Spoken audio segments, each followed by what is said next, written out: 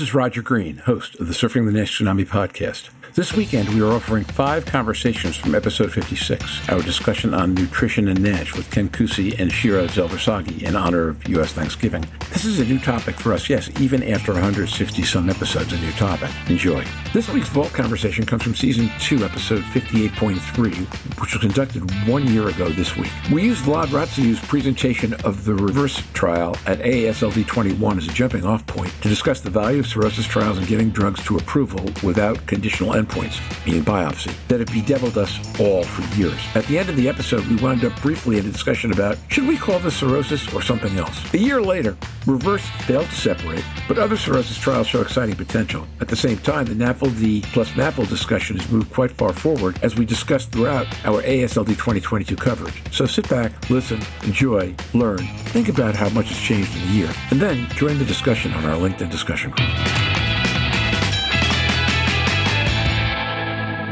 We have a question out of the audience from Sen Sundaram from Turns, and I'd like to invite Sen to come in. Hello, how are you? Pleasure to be on the part of the audience. Good to see you. Hey, Sen, how are you? Hey, Sen. Hey, doing well. Thanks. Good to see you both. Your floor, Sen. So this is a great conversation, and I think way overdue for all of us to have it. One question I have, I think back to my days at Intercept when PBC was still called primary biliary cirrhosis. That was, for a lot of folks, a misnomer, and there's a big effort to change that to cholangitis, the last letter there. As we're talking about using non-invasives for a study in a cirrhotic population, I almost think that there's a little bit of a contradiction there, right? Because I believe cirrhosis is defined by the histopathology, right? And are we overdue for a change, not just from perhaps NAFLD to MAFLD, but really thinking about, I don't know what the right term would be, end-stage liver disease as opposed to cirrhosis? Thank you for the opportunity to ask the question. No, that's a great question. Mazen Nureddin. I mean, end-stage liver disease sounds probably more harsh than cirrhosis because end-stage. I don't know if I will pick that name. I think it's still fair game to call these patients cirrhotic based on the natural history and what we know about NASH, because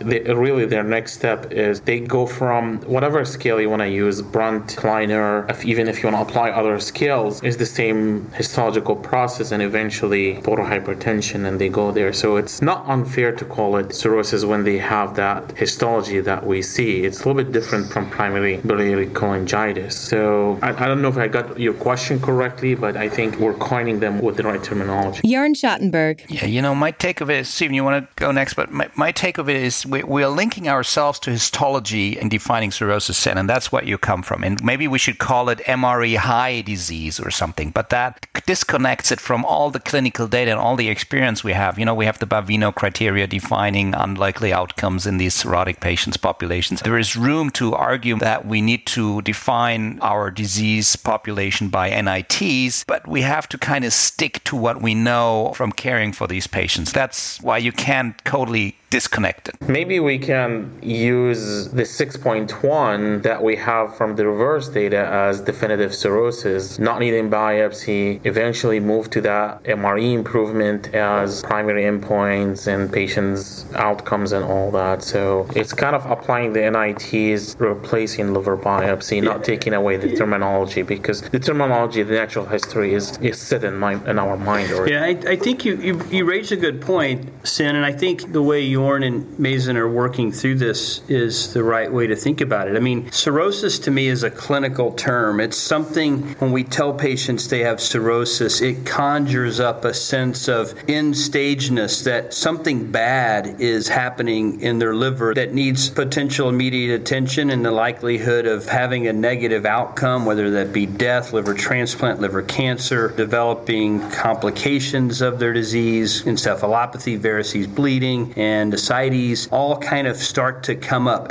Those are all clinical things, clinical discussions we have with our patient. For the nuances of clinical trials in patients with NASH, quantifying that degree of fibrosis, as Jörn and Mazen mentioned, with MRE, which I think is really kind of coming to the forefront as the test that is best at quantifying the severity of scar tissue, and using that in the purposes of clinical trial development is probably probably more apropos. I think we still need that clinical word to have that discussion with our patients. Again, generally speaking, when we think of cirrhosis, we're not thinking of somebody that's walkie and talkie, that acts normal, that's not fatigued, that doesn't have varices. I mean, we've gotten so good at diagnosing advanced fibrosis now that we will tell patients they have cirrhosis when clinically they behave just like you and I do. Yep, and I think, Jorn, you characterized it well, right? It's trying to sort of disconnect the phenotype of population that we're studying from the biopsy. And other alternatives could be, for example, a high-risk population or presumed cirrhosis, right? I think we've seen a lot of studies with presumed NASH or presumed NAFL. Maybe that's another angle. But I think these are all great points that you've all brought up. So, Sen, let me toss one out from a completely different direction, which is I'll be a marketer for a second. One of the things I've heard since forever is all the negative valence around the word cirrhosis in the mind of the patient. They think it means they must be an alcoholic issue, they must be drunks, they have a very hard time absorbing it. I wonder if over time, rethinking the nomenclature might be patient-friendlier, forgetting about everything else. Does that make any sense to any of you guys? I mean, is end-stage liver disease a friendlier nomenclature than cirrhosis? So let me go back to Stephen's earlier comment when he was talking about our patient. When we explain histology to patients, or we try to,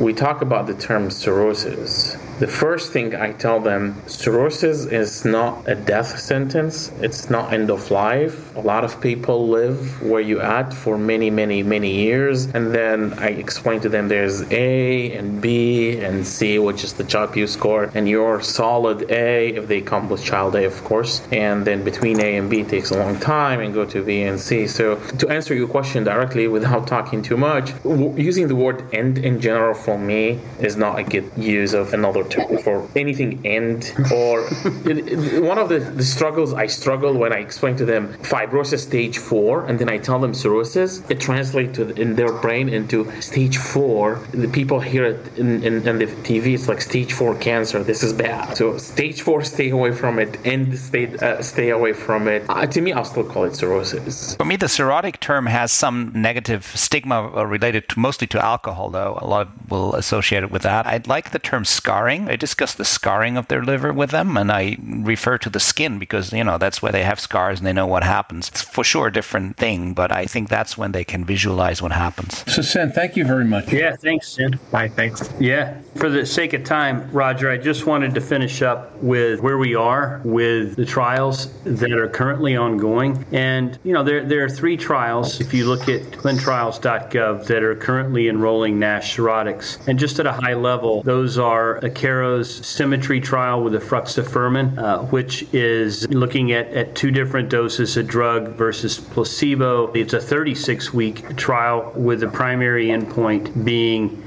improvement in fibrosis by at least one stage with no worsening of NASH. So there's a 36-week trial with biopsy in, biopsy out. And then we talked about the Galectin trial that's still ongoing, phase 2b/3. So there's an 18-month phase 2b portion. There's an 18-month phase 3 portion. You have to have NASH cirrhosis without varices, a child's score of less than 7, and really no clinical signs of portal hypertension. The idea there is to look at 2 different doses of drug. This is an infusion given every 2 weeks compared to placebo, and you're looking at preventing the development of esophageal varices. And so the primary efficacy endpoint is the proportion of patients in the belapectin treatment groups who develop varices at 78 weeks or 18 months of treatment compared to placebo. And then finally, Alpine 4, which is an FGF19 cirrhotic trial looking at aldafermin. In that particular trial, again, you have to have a biopsy showing NASH with F4 disease. These are Child-Pugh A patients with no history of decompensation or varices, and treatment is for 48 weeks with the primary endpoint being improvement in fibrosis by at least one stage with no worsening of NASH. So we have ultimately 3 trials currently enrolling, one FGF21, one FGF19, and one with belapectin, which is a galectin-3 inhibitor. 2 of these have histology as that primary endpoint, one at 36 weeks, one at 48 weeks, and then one is a non-invasive looking at the development of varices. Maybe importantly, when we begin to focus on these NITs, particularly we've talked about MR elastography. Unfortunately, I don't believe any one of these have MRE being a part of the trial, which if I could just make a plea to anybody studying cirrhosis moving forward is please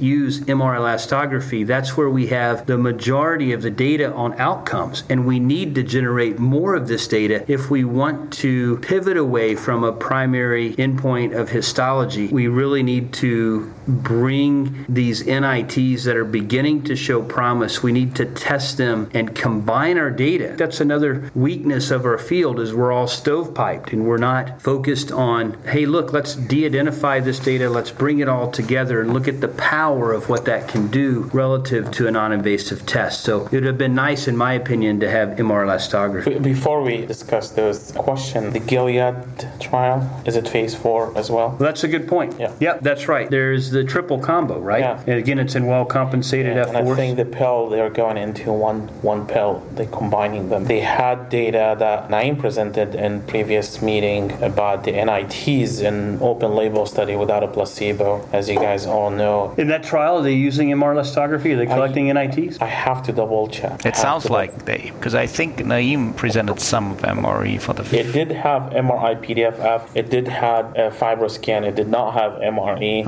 Otherwise, I would have applied the math score on it immediately.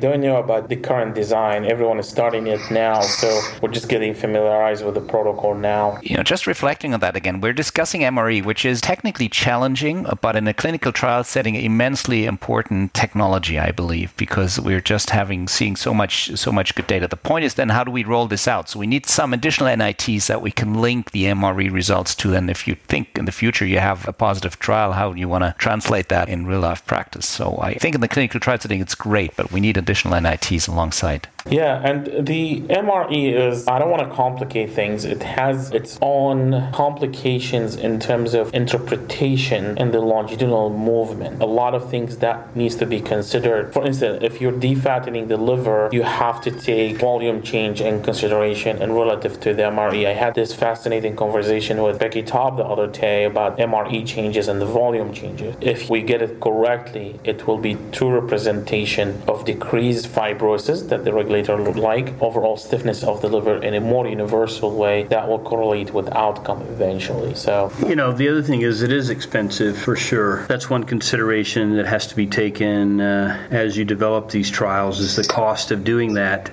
There are other non-invasive tests like ELF that may be helpful in this particular context in obtaining serum where things like ProC3 and ELF and the components of ELF can be looked at and maybe even looked at in combination or sequentially with some of these imaging modalities. In the right setting, if you have even FibroScan in this population of patients where you combine it with maybe another NIT like an ELF score, I think could be very helpful. So I don't want to just harp on MR elastography. I like MRE because of what we've seen relative to long-term outcomes. And if there was a chance for an NIT to quickly work its way into the vernacular of a primary endpoint, I think MRE has that potential in a well-compensated F4 population study. One quick thing, also in addition to the ELF and these tests, so like we're complete and no one feel left out. There are tests that measure function. Greg Averson, he worked on that technology. I think studying liver function is great. There are metabolomics, proteomics, metabolomics.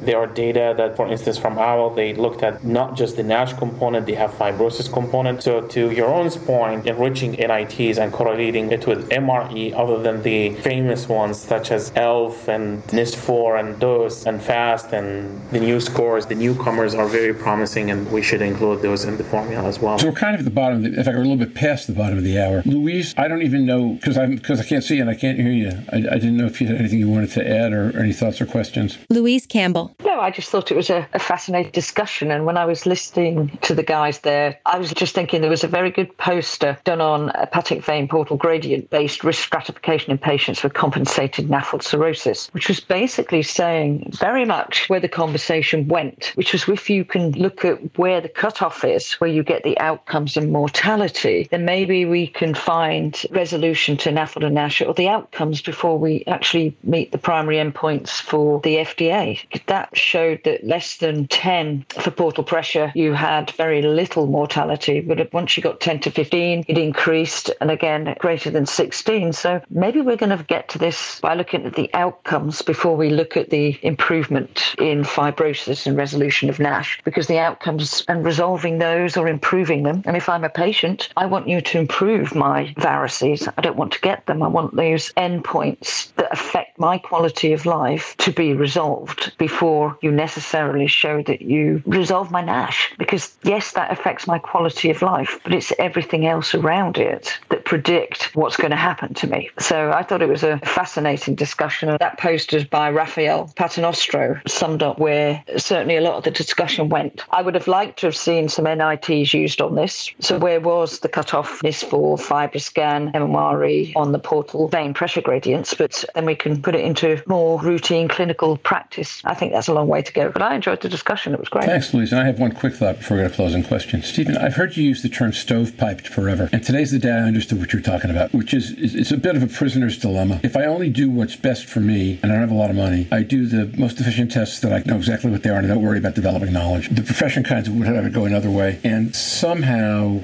on a prisoner's dilemma, you win by having everybody work together. And if you don't, then everybody kind of fails. Here, it's an interesting question how you drive that process forward. All three of you guys are doing a lot of work on that, and so are some other people. With that, final question. If we have this conversation again in 6 months, what's the most important thing that would be different? Brave one, go first. You want to suggest you or Louise be brave because Stephen and Mazen are on mute right now. Roger, I just want to interrupt. So I got Naeem Al-Khoury on the phone here. He is the principal investigator of the combo trial in well-compensated cirrhotics with SEMA. Naeem, can you hear us?